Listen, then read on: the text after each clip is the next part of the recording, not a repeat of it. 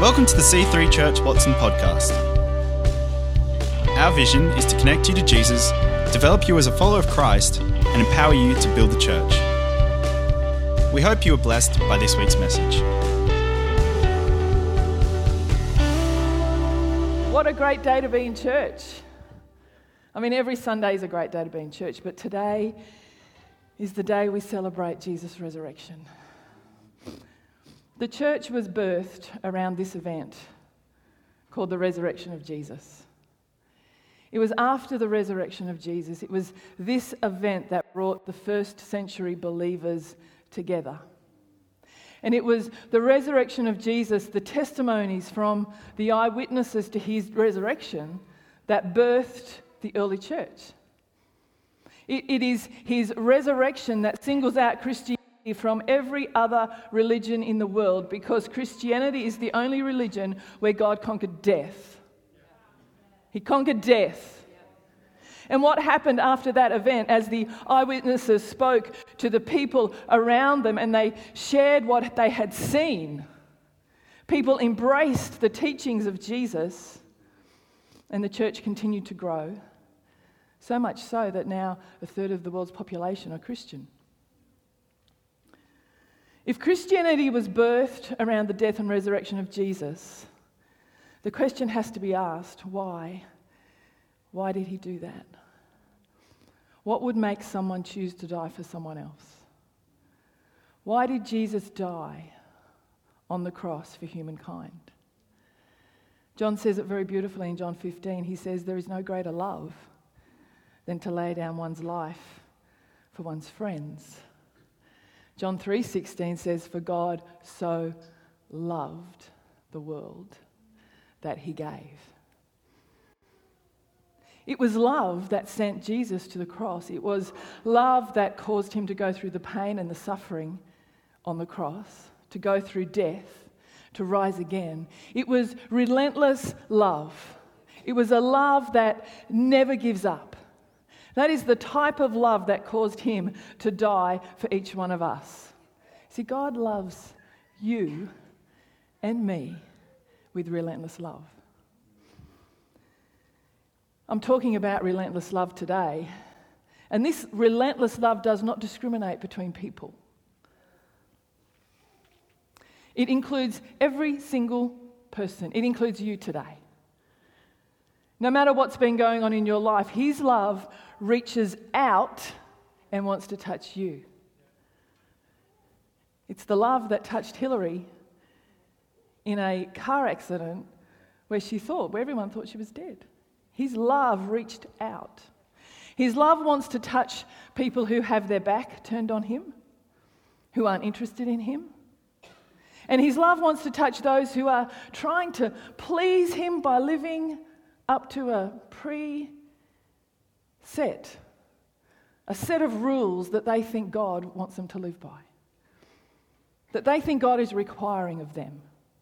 Two different types of people, both needing God. And we're going to look at a story today of two different types of people, both needing God. And I want to ask you, do you see yourself in either of these two people, these two sons? Our story is from Luke 15, and it's the story of two sons. One was very, very good, and one was very, very bad.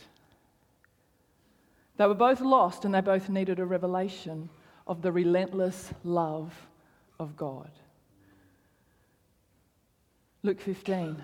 To illustrate the point further, Jesus told them this story. A man had two sons. The younger son told his father, I want my share of your estate now, before you die. So his father agreed to divide his wealth between his sons. A few days later, this younger son packed all his belongings and moved to a distant land. And there he wasted all his money in wild living. About the time his money ran out, a great famine swept over the land and he began to starve. He persuaded a local farmer to hire him, and the man sent him to his fields to feed the pigs. The young man became so hungry that even the pods he was feeding the pigs looked good to him. That's hungry. But no one gave him anything. When he finally came to his senses, he said to himself, at home, even the hired servants have enough food to spare, and here I am, dying of hunger. I will go home to my father and say, Father, I have sinned against both heaven and you, and I am no longer worthy of being called your son. Please take me on as a hired servant. So here's the first son. He's the youngest son, and he wanted his inheritance. He wanted to go and live the way he wanted to live. He wanted to have, he didn't want to have to adhere to the rules of the house anymore. He wanted to be his own boss. He wanted to do whatever he wanted to do whenever he wanted to do it. He wanted to be in charge of his own destiny, and he wanted to be free. So his father said, okay, no problem. And he gave him his inheritance, and off he went. But the problem is, he soon found out that what he thought would be freedom wasn't all that it was cracked up to be. And as soon as all the money that he had ran out, so did his so-called friends. They also ran out away from him, and he was in trouble. I don't know if you can relate today. Do you look at your life and think, well, this life, it's not all I thought it was going to be. I thought that when I went and did that I'd be happy. I thought that it would bring me the satisfaction, and now I'm here and I'm not feeling what I thought I'd be feeling.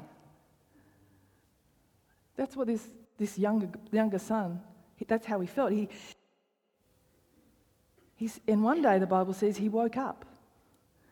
It actually says he came to his senses while feeding the pigs on a farm, and he realised, wow, what I've done was not right. What I did was not right. It was wrong. And he realised that he needed to make things right between him and his father. The Bible tells a story. It says, so he returned home to his father, and while he was still a long way off, his father saw him coming. How beautiful is that? Filled with love and compassion, his father ran to his son and he embraced him and he kissed him. And his son said, Father, I have sinned against both heaven and you, and I am no longer worthy of being called your son. But his father said to his servants, quick, bring the finest robe in the house, put it on him, get a ring for his finger and sandals for his feet, and kill the calf we've been fattening. We must celebrate with a feast, for this son of mine was dead and now he's returned to life. He was lost, but now he is found. So the party began. See, I told you God loves parties. This part of the story, it paints such a powerful picture. Here we have son who's turned his back on his father, who has basically said, I don't want anything to do with you. I want what you can give me. I don't want you. Give me your money. I'm out of here. Let me paraphrase that for some of you today. Here we have people who have turned their back on the God who created them and said, I don't want anything to do with you. I want to live my life my way in the world you created, but I don't want anything to do with you, so I'm out. Did you notice what the Father is doing before the Son returns, even as the Son is walking? Did you notice? The Bible says that while he was still, the Son was still a long way off, his father saw him coming. He saw him coming. You know what that means, don't you? That while this son, who had turned his back on his father, he had dissed his father. He has said, I don't want anything to do with you, Dad. This father's love for his son never wavered. Every day, every single day, he watched and he waited and he hoped and he prayed that today would be the day that this precious son of his would return. He'd wake up and think, maybe today's the day. Maybe as I wait today, maybe today will be the day that I'll see him coming. Won't that be the best day? And finally that day came. And when he saw his son, it says, from a long way off. He didn't wait for his son to get to him. No, he ran. That was something a father in those times would never do. He ran to his son and he put his arms out and he embraced him. You know, this is not the picture that people have of Father God, but that is who he is. It is the relentless love he has for every person that causes him to wait longingly for every person to turn back to him. If you are far away from him today, he is waiting longingly for you.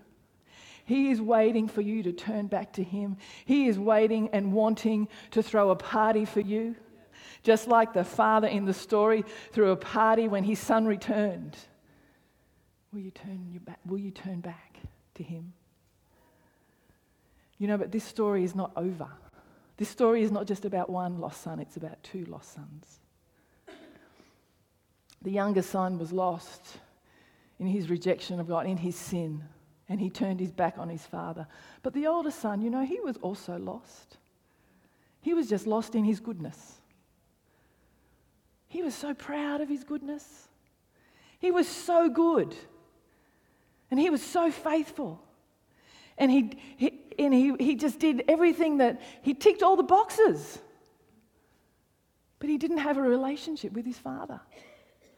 And there are many people in this world who think that all they have to do is live right, be good, do some good deeds, keep the 10 Commandments, and they'll be in the good books with God. What they don't understand is that that type of thinking, it actually alienates them from God. Their own good deeds. They're relying on their own good works to save them. And good works, they're never going to be enough. That's why Jesus came, because our good works, they aren't enough.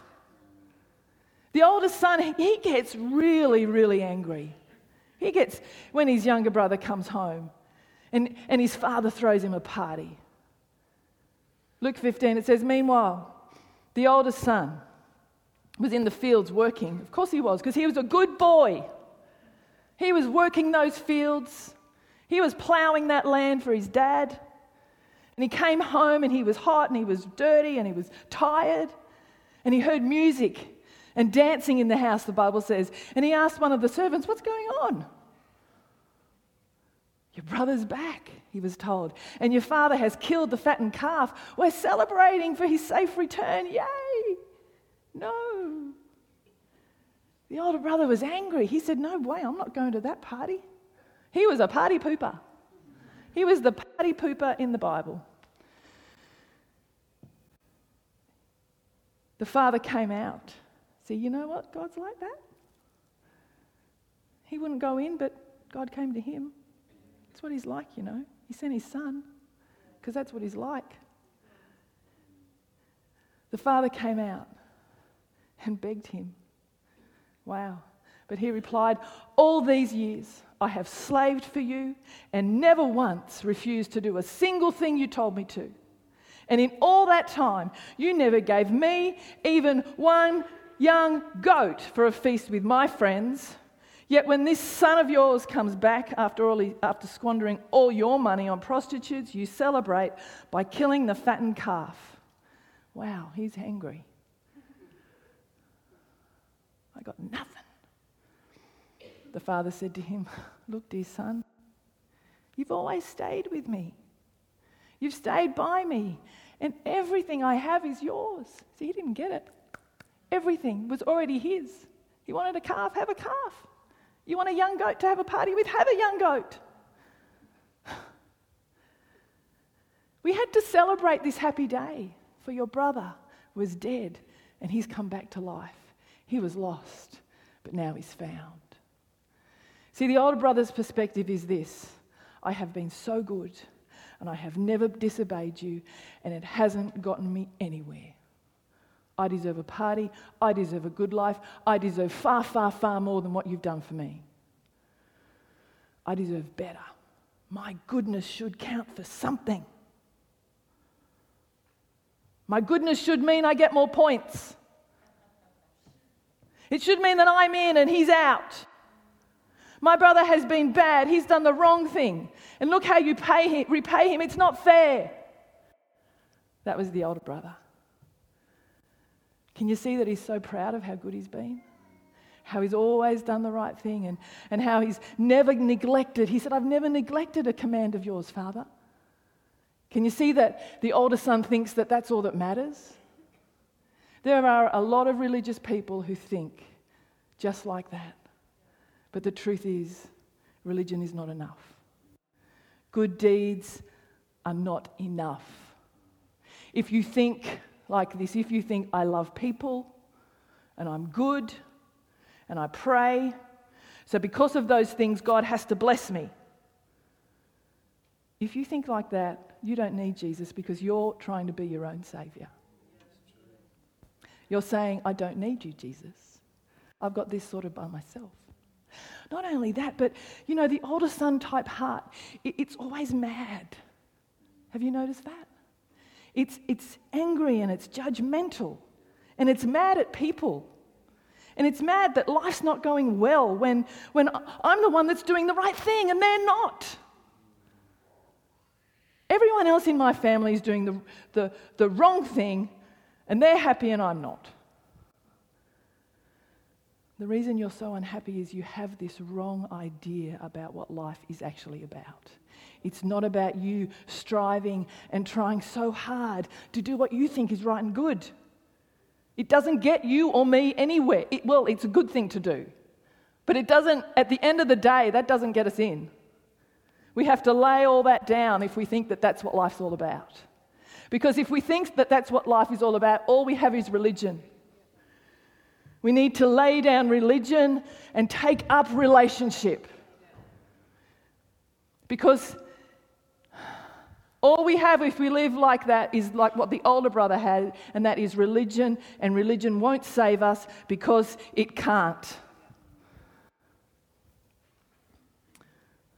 We have to realize that he delights in us, that his relentless love that we saw from the Father in the parable we spoke about is the relentless love God has for us. It's the love that gives when we want what he can give us more than we want him. That's what the younger son did. He said, I want your money. It's the love that looks and runs when he sees us a long way off. It's a love that when we won't come to the party, comes out and says, my son, come on. Everything I have is yours. Everything. So we have to lay whichever side of the equation we're on today. Whether we're the young son who wanted to find freedom and left God and found out that freedom wasn't always made up to be.